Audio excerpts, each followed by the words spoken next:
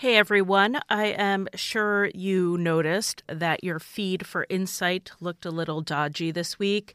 We have recently joined Castbox. We're really excited about this, but in the transfer of our feed, there was some blah, blah, blah technical stuff that made the transfer not go as smoothly as it should have. Hopefully it will resolve itself quickly enough that we will have all of our episodes accessible in your feed and only one of each episode. It's also why we delayed the release of this episode. But we're really excited to get this episode to you, get our feed sorted out. We're super excited to be part of Castbox now. And also stay tuned to the end of this episode to hear a promo from one of our friends, the Minds of Madness podcast. We think you're really going to love it. In August of 1994, Nick and Lisa Massey told friends and coworkers that they were set to meet an unnamed investor for dinner. No one showed up at that dinner, and the next day, Lisa made 2 phone calls. Then, the couple vanished. It's been 24 years, and it doesn't look like authorities are getting any closer to answering the question, where are Nick and Lisa Massey?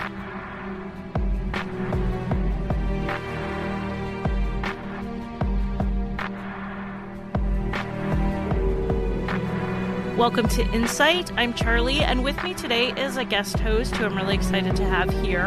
Welcome to Christy from Canadian True Crime. How are you? I'm good, thanks, Charlie. I'm so excited to be back on Insight again. I think it's been like 8 months or something, so it's really exciting for me. You had helped guest host when I was on maternity leave, so this is the first time I'm getting to record with you. Can you just tell our audience a little bit about your show? Yeah, sure. So Canadian True Crime covers a range of cases from around Canada. I narrate the story and I set it to ambient music. And obviously I'm actually Australian, but I've been living here in the Greater Toronto area for 9 years now. So I'm pretty much a bona fide Canadian, a proper citizen. Normally I focus on solved cases and cases that have been through the court system. So it's actually a treat to talk about some mysterious ones here too. We're recording quite a bit ahead of when this episode comes out. So when I say recent, I mean recent to when we're recording. But recently, you and I did a little bit of a crossover, maybe we could say, of cases because you covered the youngest serial killer in Canada, Peter Woodcock, and his 3 child victims. And I talked to the person who was wrongfully convicted of one of those crimes. So I definitely recommend people go back and look at those episodes. My episode on Impact Statement is called The Wrongful Conviction of Ronald Moffat. What is the title of the podcast you did? Yeah, so I called mine after the 3 child victims. So it's episode 31, and it's called Wayne Millett, Gary Morris, and Carol Voice. I definitely recommend people check them out and listen to both of them because, you know, I focus really narrowly on one person's experience, and you give the full story. So they're really good companion pieces. So I hope people will check those out.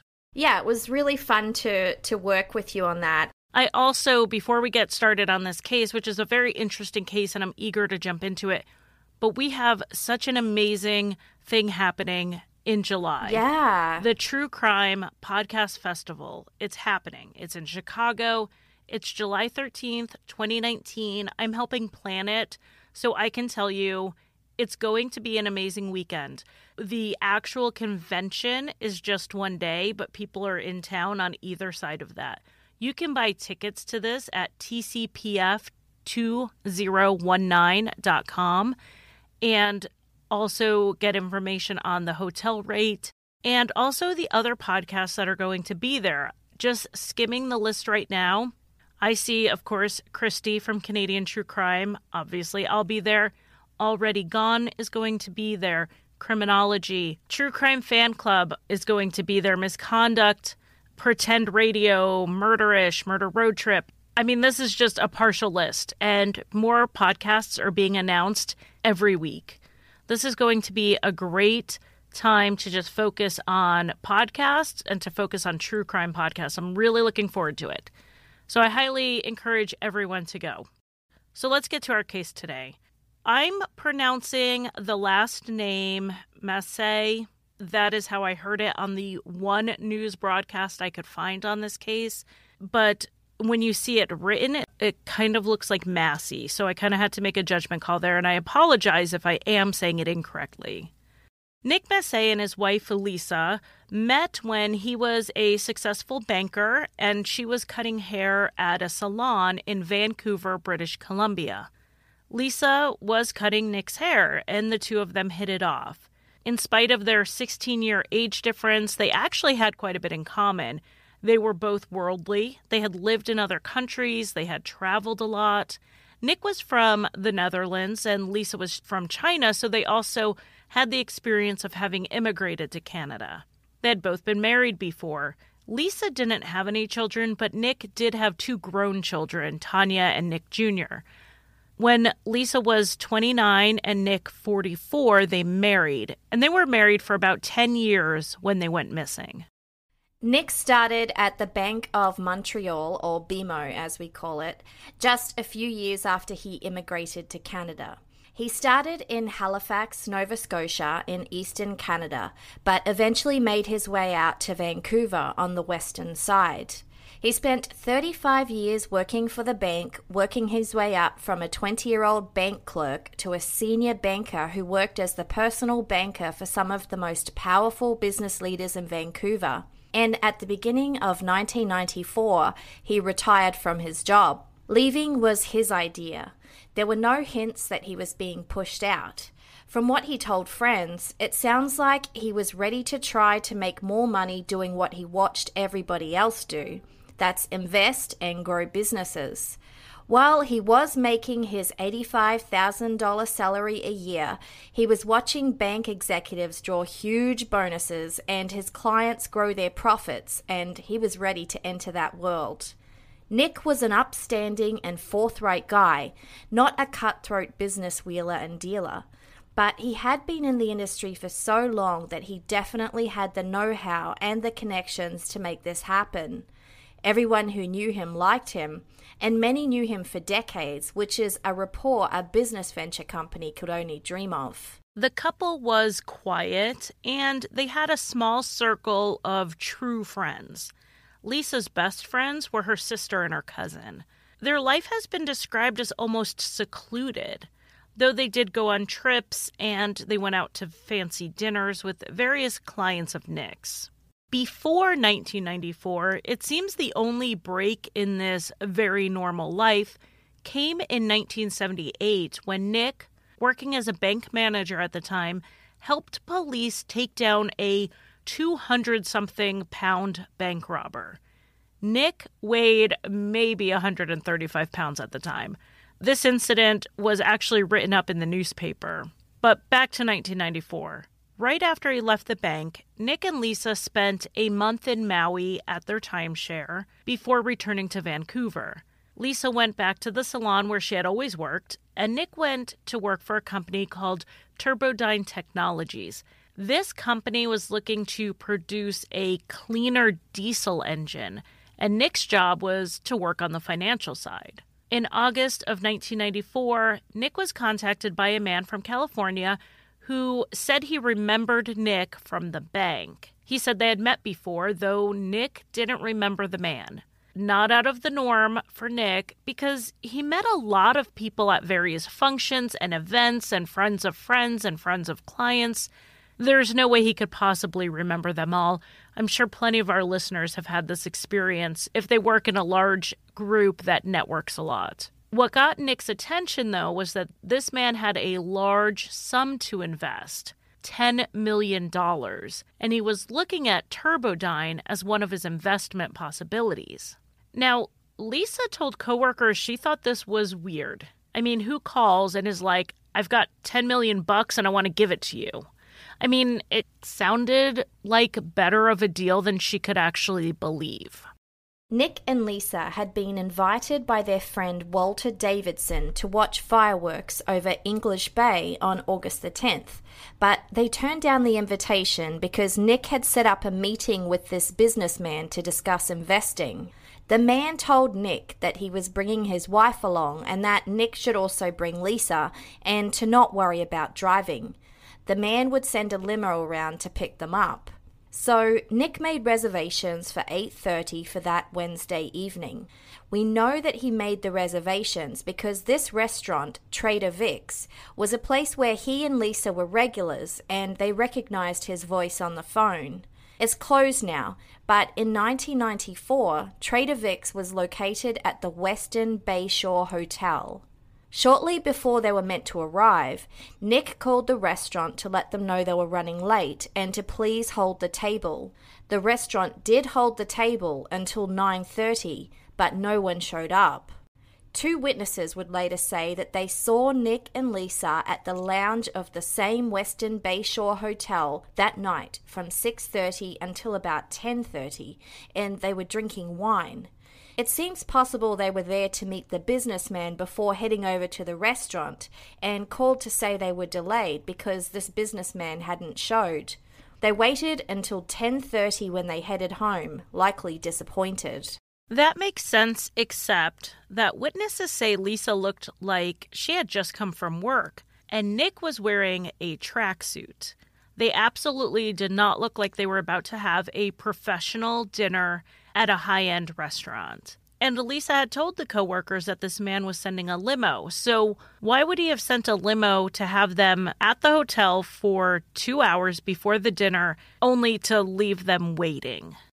I just find that this is so strange on so many different levels. Like, the main weirdness for me is, why was Nick wearing a tracksuit?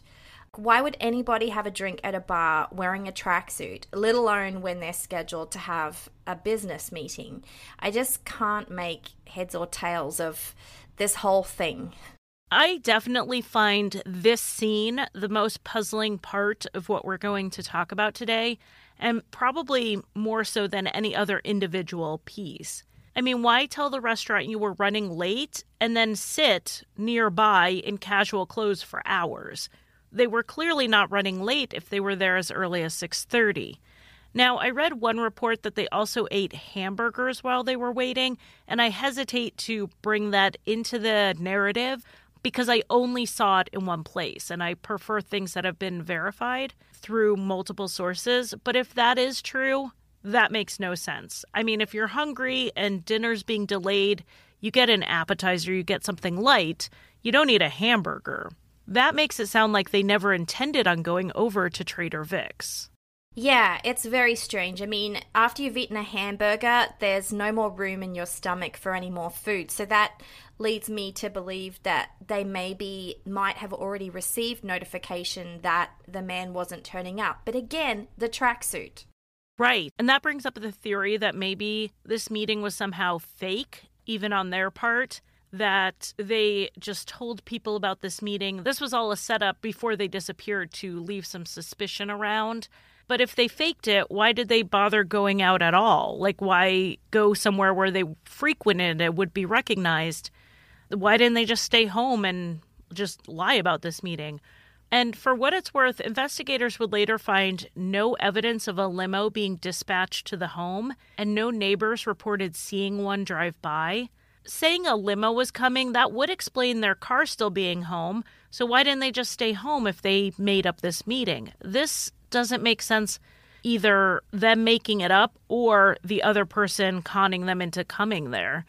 So all of this just leaves me with so many questions. And we know that they didn't disappear that night. The next day, so we're talking Thursday, August 11th, Lisa made 2 phone calls. Both of them were around 10 a.m. She called her work and she said that something had come up. She had a court case she had to deal with, though she didn't give specifics and we don't know what she was talking about. She did say she would be back into work on Tuesday. She then called Nick's business and told them that he was going to be away for a few days, but would touch base with them with details later. Now, only Lisa made these phone calls. Nick did not call his work. The next week, friends, family, coworkers, they had all called the Messes and got their answering machine at home and the voicemail on Nick's business cell phone. And this happened almost immediately. Someone from Nick's work called him 30 minutes after Lisa had called in and got the voicemail. These 2 calls Lisa made were the last anyone would hear from either of the couple. When investigators later traced the calls that Lisa made, they were both made from Nick's cell phone from the Sunshine Coast area north of Vancouver. But this was 1994, so there weren't nearly as many cell phone towers pinging data as there are today. The area that would have used the tower or towers that Lisa's calls pinged off was rather large. All it basically tells us is that they were still in Western Canada when the calls were made, and likely not too far from home. When Lisa didn't return to work on Tuesday, her co-workers were immediately alarmed because she had never simply not shown up. On Nick's side, his friend who had invited them to watch the fireworks, Walter Davidson, was also getting alarmed. He'd left several messages for Nick to give him a call, and it was out of the ordinary for Nick not to return calls. One message Davidson left said, "If you've been kidnapped, please press 1. It was obviously a joke, but it seems rather dark looking back now that we know the Massays did go missing at this time. Lisa's salon called her sister to express their worry, while Davidson called Nick's work to try and find him. Lisa's sister went to the house and then called police when she didn't find her sister at home. It was about a week after they'd last been seen before the meeting with the mysterious businessman." Nick and Lisa's car was there, and the house was in its usual well-kept state. There wasn't anything to indicate that there was a struggle or there was forced entry into the home, so you might think that it looks as if they left on their own. But not everything was perfectly normal. The couple had an elderly cat, and they were one of those couples whose cat was their child. They adored their cat. Yet the cat had been left behind in the home with no extra food.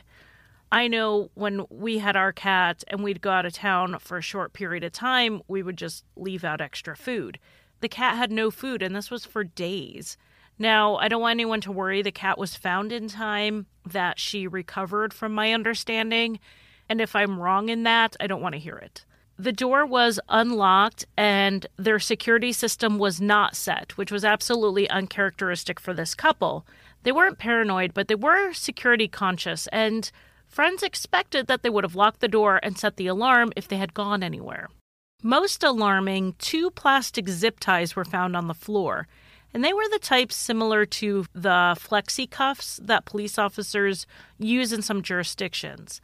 I've not seen it specified if these were unused zip ties or if they had been used and cut off or possibly slipped off. It's reported that the couple's passports were left behind. We don't know that they only had 1 passport each. They may have had them from Canada and from their countries of birth. Reports just say that they were left behind. So we have to assume that authorities accounted for all the possible passports they had, but I've just not seen this spelled out. So that's the basic story of the disappearance and what led to it. There are a number of theories of what happened to this couple. An early theory was that the couple was in witness protection. A year after their disappearance, the RCMP said that they couldn't rule it out. And to the CBC, they simply said they didn't know, and that if they did know, they couldn't say. As for why the couple would be in witness protection, it could have been due to some information that Nick had on illegal dealings from his job as a banker.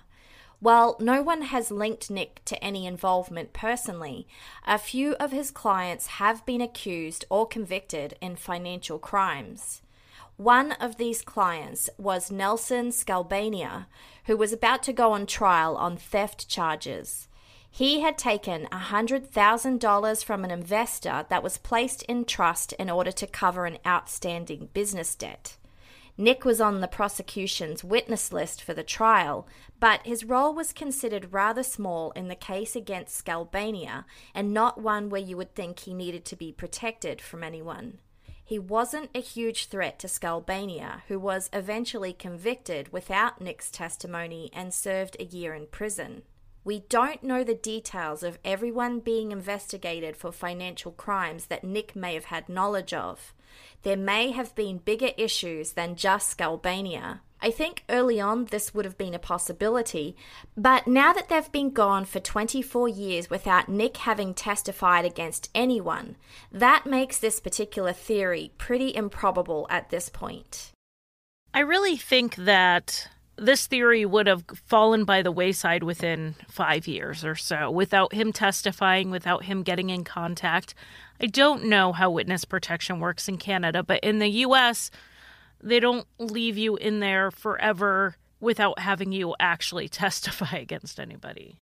Yeah, I actually discussed this with my fellow Canadian podcaster, Robin Warder from The Trail Went Cold, because he actually knows a little bit about this case. He included it in one of his Listverse articles about mysterious cases involving people who've gone missing.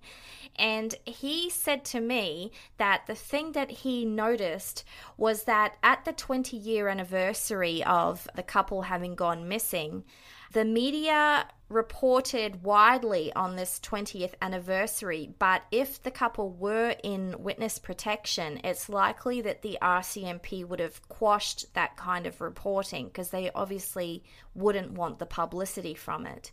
So I tend to think that the witness protection theory probably is fairly improbable. So the knowledge of illegal enterprises and activities also fuels the murder angle. This mystery investor may have been a ruse or a lure to get them to leave their home.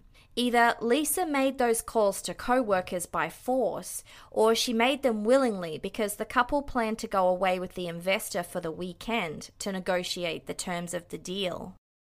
The theory of murder is the one believed by the family, and in 2001, both of Nick's grown children and Lisa's sister filed to have the couple declared deceased. This was right at that 7-year mark, which was the requisite period of time they would have had to wait under Canadian law.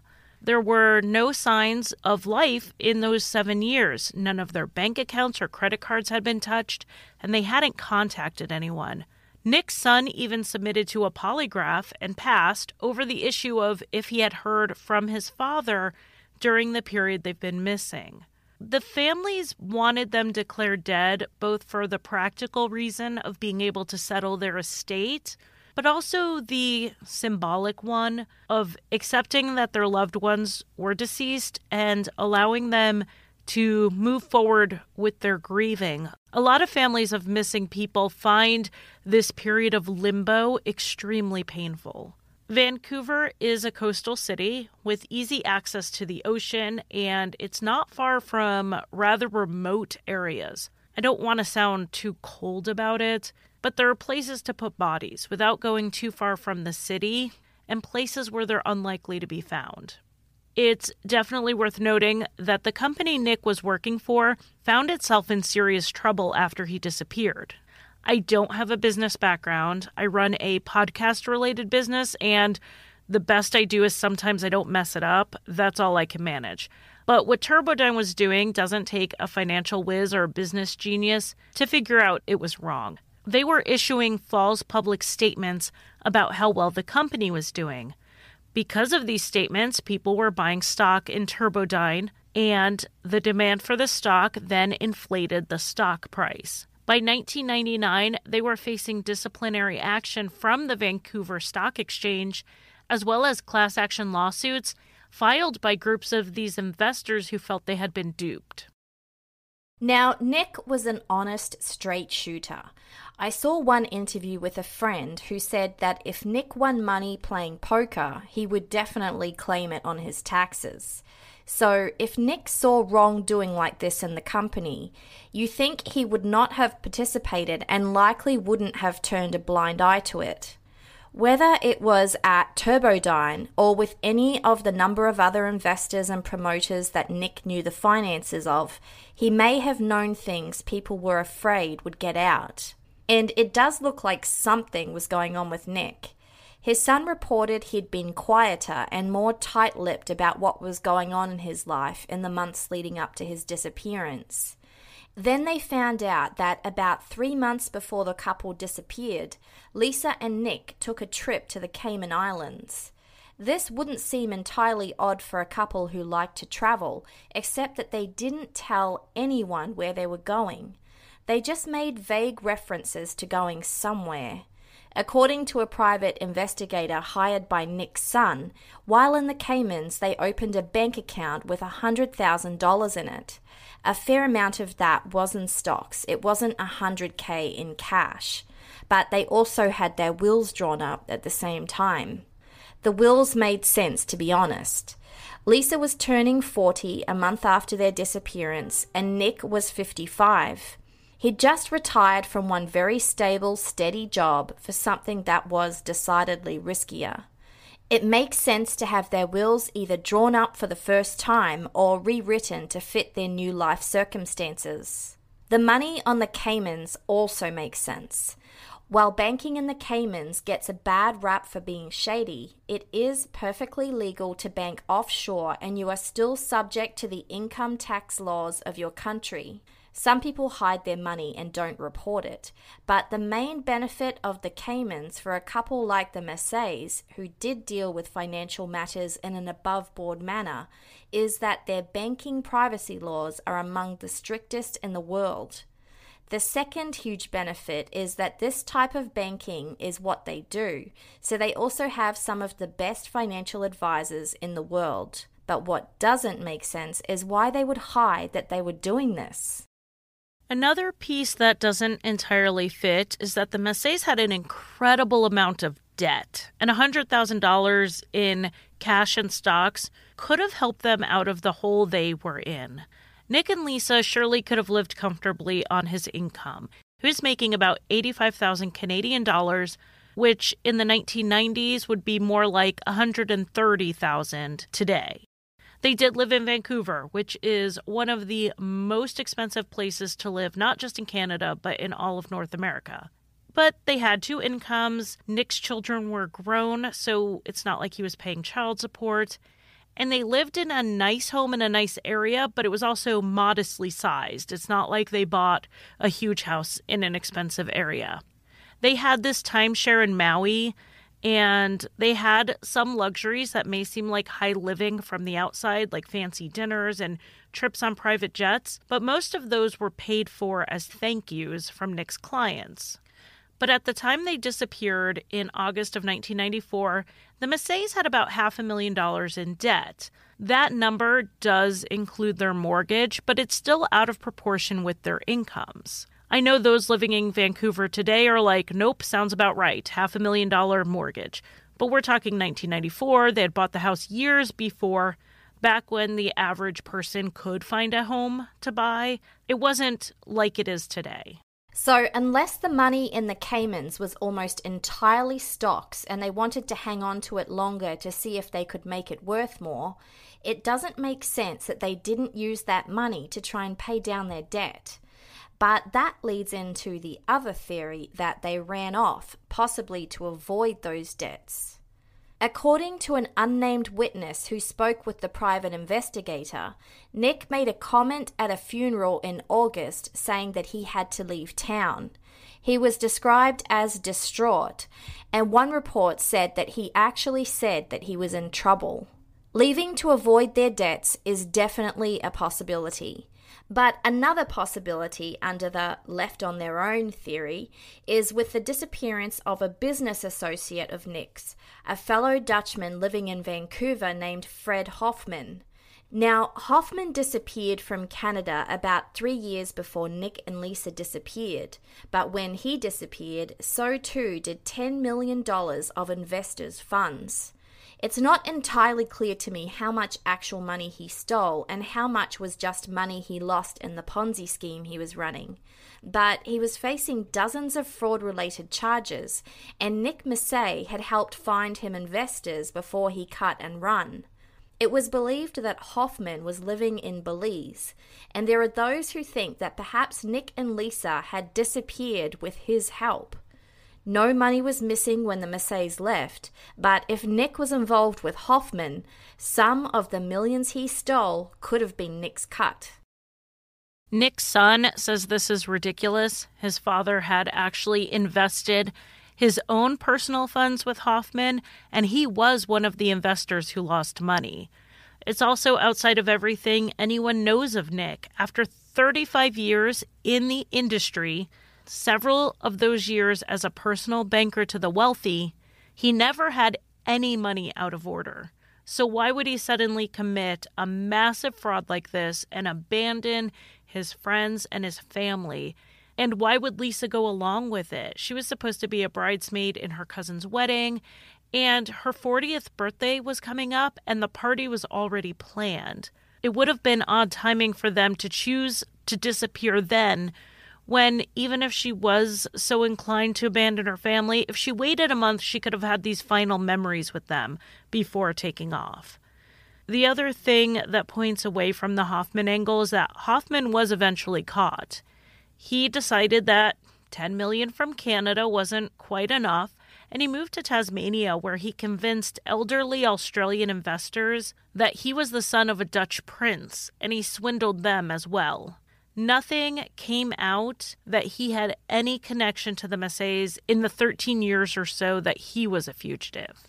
Well, in the first few years after the disappearance, authorities believed it was just as likely that the couple had run away to start a new life as it was that they were murdered. The more time that has passed has led investigators to lean more towards murder.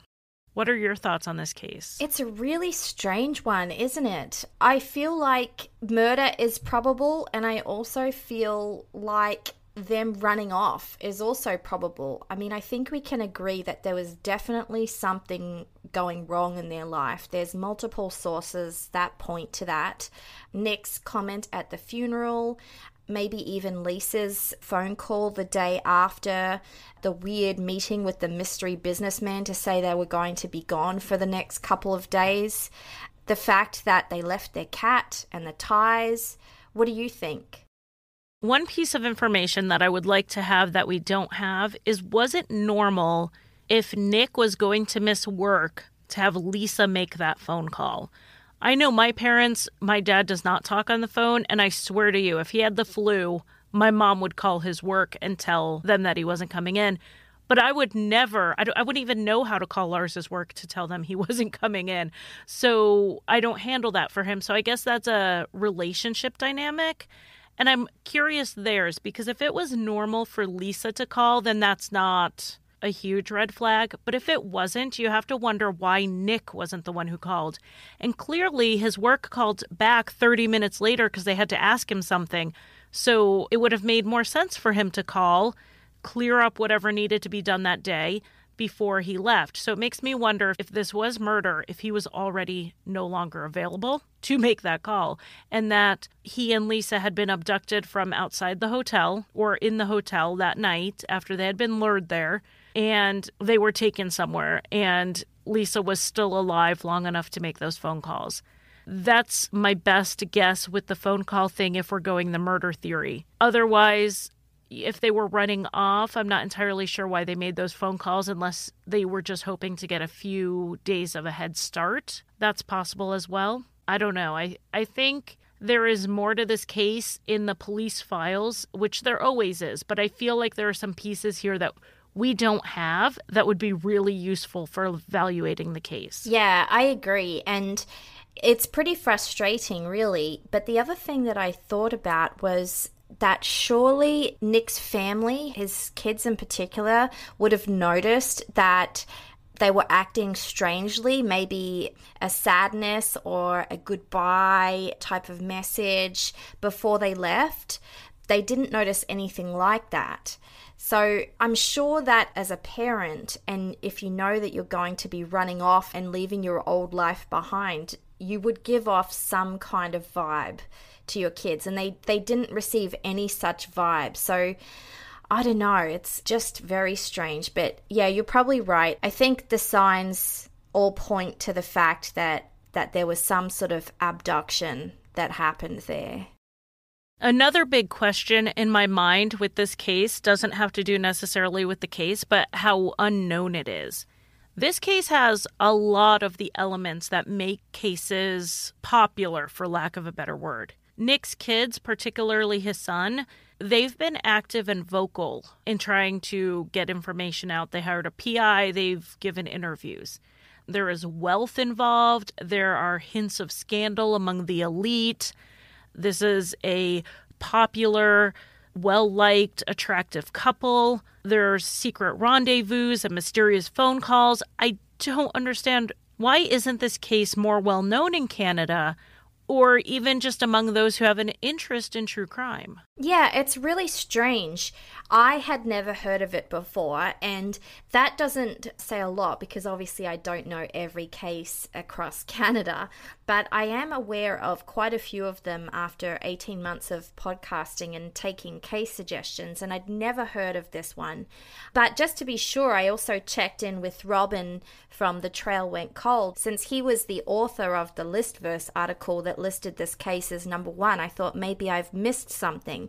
And he said that he'd never heard of the case before either, and he only discovered it by chance when he was searching for items for that particular list of cases that he was writing. He said that it sounded like such a weird mystery that he had no idea why there hadn't been a lot of coverage about it. So it's definitely a strange one. I looked for other sources as well, and even on Web Sleuths and Unsolved Canada, which is a website that lists cases and speculation, there's very little out there. I found this case on the Doe Network because coming up, not to give too many spoilers, later this year, I'm covering a case of a family in Canada who went missing. And I was looking at the case and there didn't seem to be a whole lot of information. And one of the things we do when we have a case where we don't have a lot of information, I look for similar cases so we can do 2 short episodes, smush them together to make one full-length episode. Our listeners have seen us do this a handful of times. So I was looking at that case and I thought, let me look up and see if there are any other missing families from Canada. And in my search, I found this on the Doe Network website. And then I started looking into it and realized there wasn't a whole lot of coverage. That 20-year anniversary coverage is the most widespread coverage that this case has had, where multiple news outlets picked it up. But a lot of those don't go into any depth as to what happened. No, they're just kind of repeating the same facts that were released when the couple first went missing. It's very strange. So my best guess on why this case is not more well known is that it has to do with the internet. It was 1994. People were just getting the internet in their homes.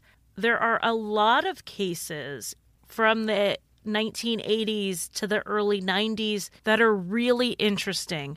We covered one where it was a murder of a young woman and there was a utility worker possibly involved, and they found his utility notepad on the path. So it had all the things we see when we're looking at unsolved cases. We like cases that leave clues, that there are little things that are weird that we can look at. And this case also had it, and it was a case very few had heard of. So I think this is pretty common.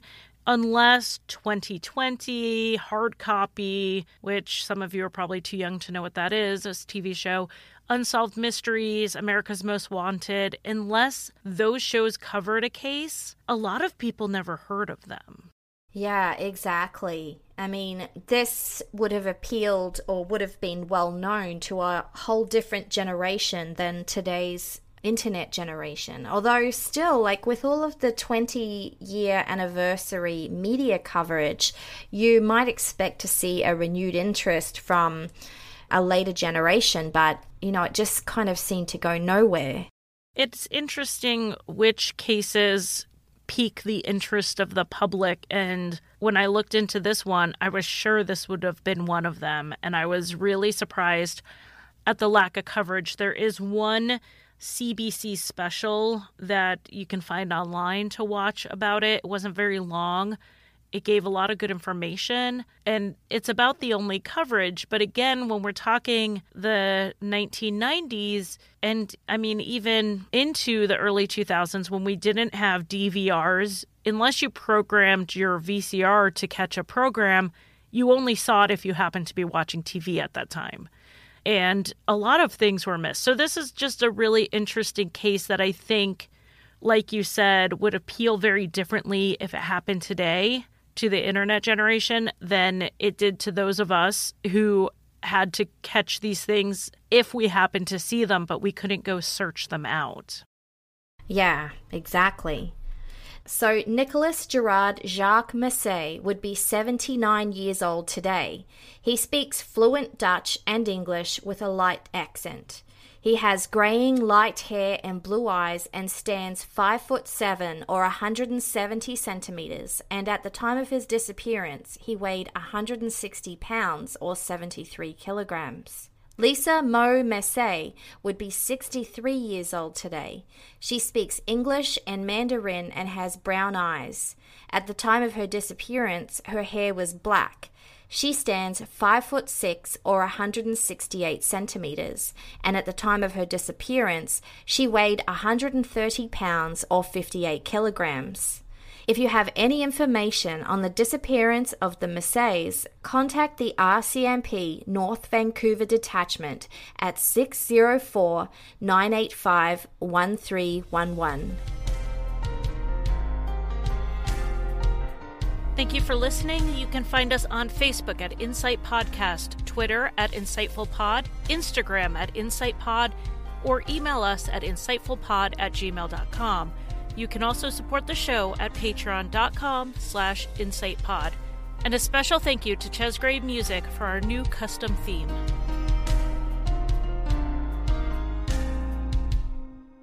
(911) What's your emergency? Every 60 seconds, a person is murdered somewhere in the world. There was a shootout in my house. I can't believe it. What causes ordinary people to do unthinkable things?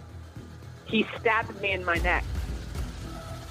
And he says, look how easily I could kill you. The Minds of Madness is a true crime podcast that examines the most disturbing criminal minds. We shed a light on the devastating impact these violent crimes have on the victims and their families. When you get calls in the night, you know they're not good or they're wrong numbers. You'll hear about the incredible strength of the survivors and what they did to fight back.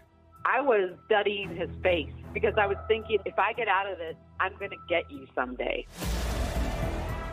Subscribe to the Minds of Madness podcast today on Apple Podcasts, Stitcher, Spotify, and Google Play.